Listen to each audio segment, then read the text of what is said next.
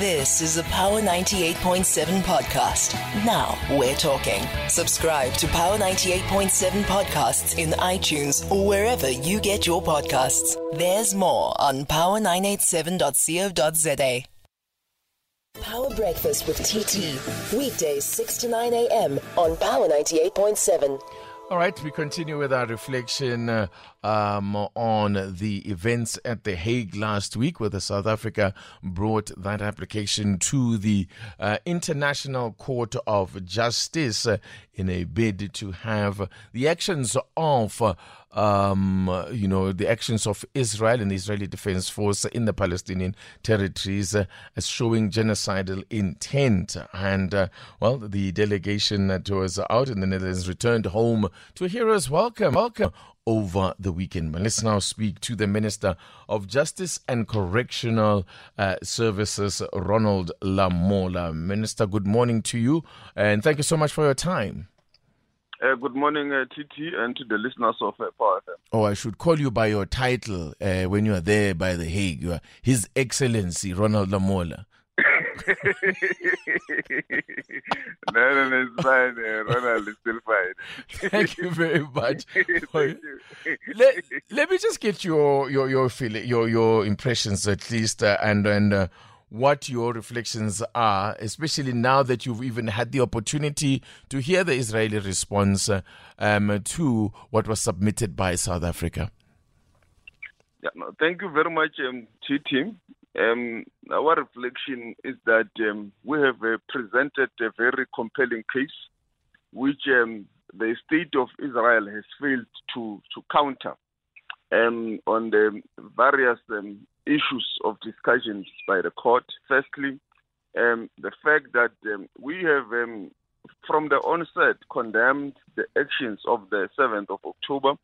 As we have stated, their court did condemn the actions. They also sent a note verbal to the state of Israel. And we have stated in court that the such action of the 7th of October cannot be used in any way as an action of self-defense. And in that case, there is a jurisprudence of the court to that effect, that you cannot use any atrocity to justify a genocidal intent. And we also believe that we have been able to reach the threshold of the test of the court, which is the plausibility of a genocidal intent, which is the current stage of provisional measures. That is the test that we're expected to pass. We believe that what the case we have presented has been able to pass that test in terms of the plausibility of the intent by the state of Israel. And I think they focused on a relevant aspect, particularly that we are a legal arm of Hamas and so forth, which we think is irrelevant.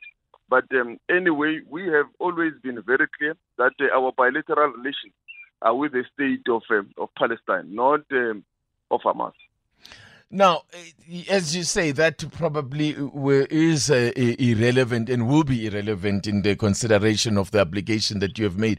But what they did also spend quite some time on was the issue of whether a dispute exists or not, and seem to have thought to cast aspersions there on the way in which South Africa's bona fides, and in the way that we engaged with them, suggesting that no dispute exists since you did not allow for engagements to unfold.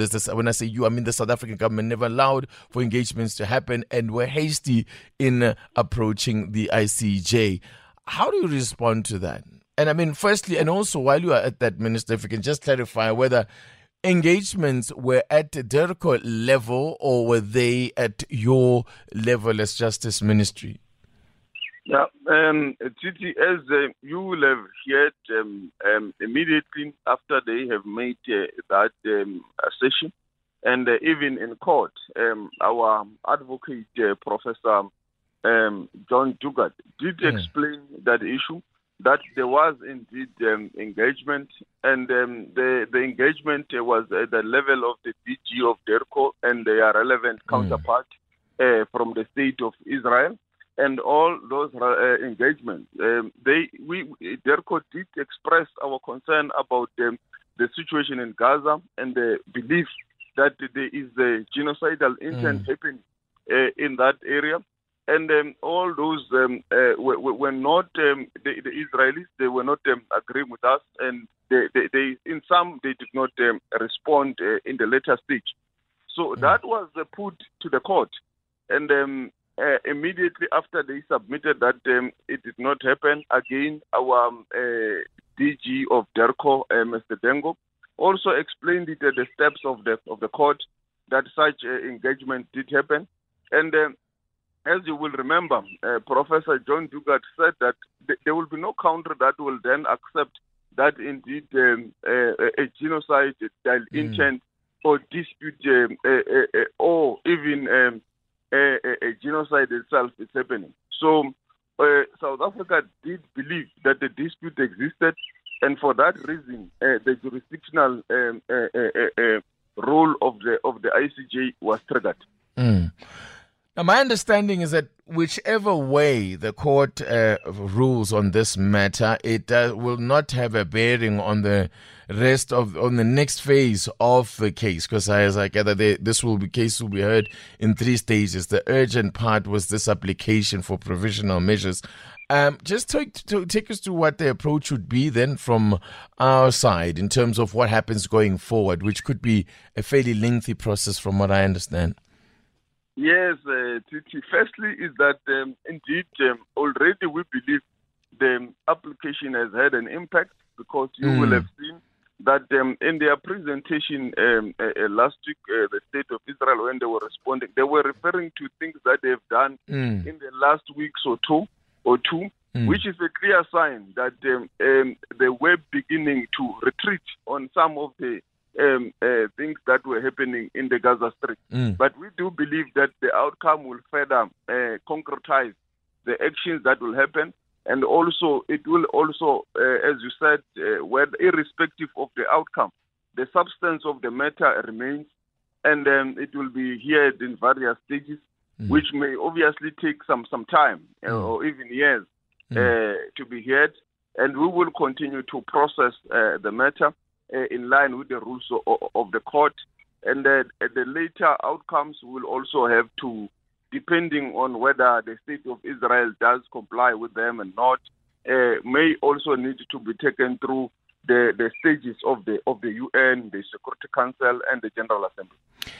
Is there a scenario in which South Africa, what would it take? For example, you've mentioned that already the application has had some impact in that the tone and is from the Israeli side is changing. They're even talking about going into a different phase of this operation or whatever they want to term it. Will there be a scenario where you would withdraw the case in terms of it going further, and what would that entail? Or is it too late for that? The genie is out of the bottle, so to speak.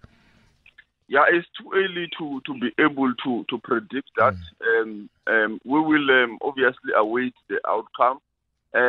Depending on the outcome, and that will obviously inform the strategy going forward. But in the field of international law and diplomacy, engagements must always be opened to find a long-lasting solution. In particular, in this area where our pursuit of a peaceful solution is anchored on the UN resolution for a two-stage solution.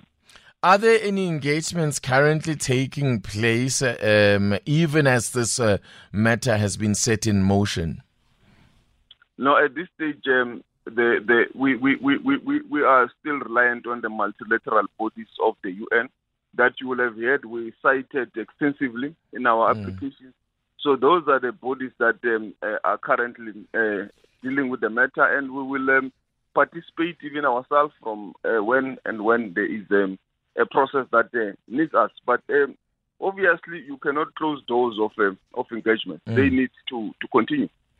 On a political level, and trying to bring the matter closer to home, it's some commentators that affect our people. If you yourself, if you're an observer on social media, you would have seen some people who would have said, like, South Africa, we put our best forward, in front of the world. They took the moral high ground. That people would say, we would like to see this kind of commitment and, being shown to cause us closer to home. Minister, would we see, for example, an example where, I don't know, a high level team such as the one that we sent through to The Hague, they're being enlisted to prosecute, say, state capture cases or that sort of thing, if you get what I'm saying?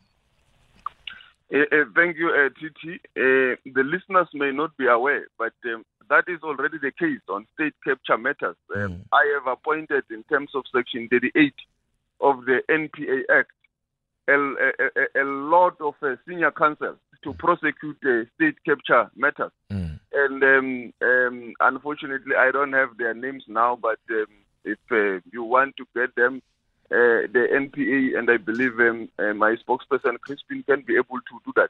Okay. If you look at all the cases on state capture, the majority of them are led by a senior counsel and helped by relevant experts and practitioners from within the NPA, who are also people of high caliber and understanding of the criminal law. So already it is happening, Titi.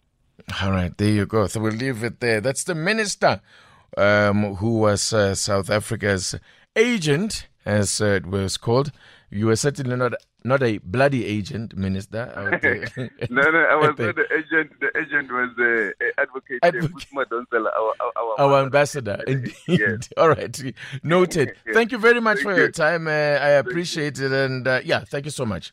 Thank you, Titi, and to the listeners of Power FM for 2024. There you go. Thank you so much. And to you too, sir. That is the Minister of Justice, Ronald Lamola, who was leading the South African delegation to The Hague, and was part of the delegation there to The Hague. I think South Africans have expressed themselves. The world has expressed themselves. Like, whichever way this case goes, a major point has been made. And South Africa, I think, have scored, will come out of this with a lot of credit, and I think we cannot tire of commending government for what they've done, the stance that they've taken on this one. As I said, they may not win the court, the case.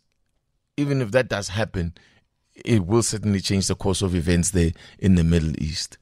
You've been listening to a Power 98.7 podcast. For more podcasts, visit power987.co.za or subscribe wherever you get your podcasts.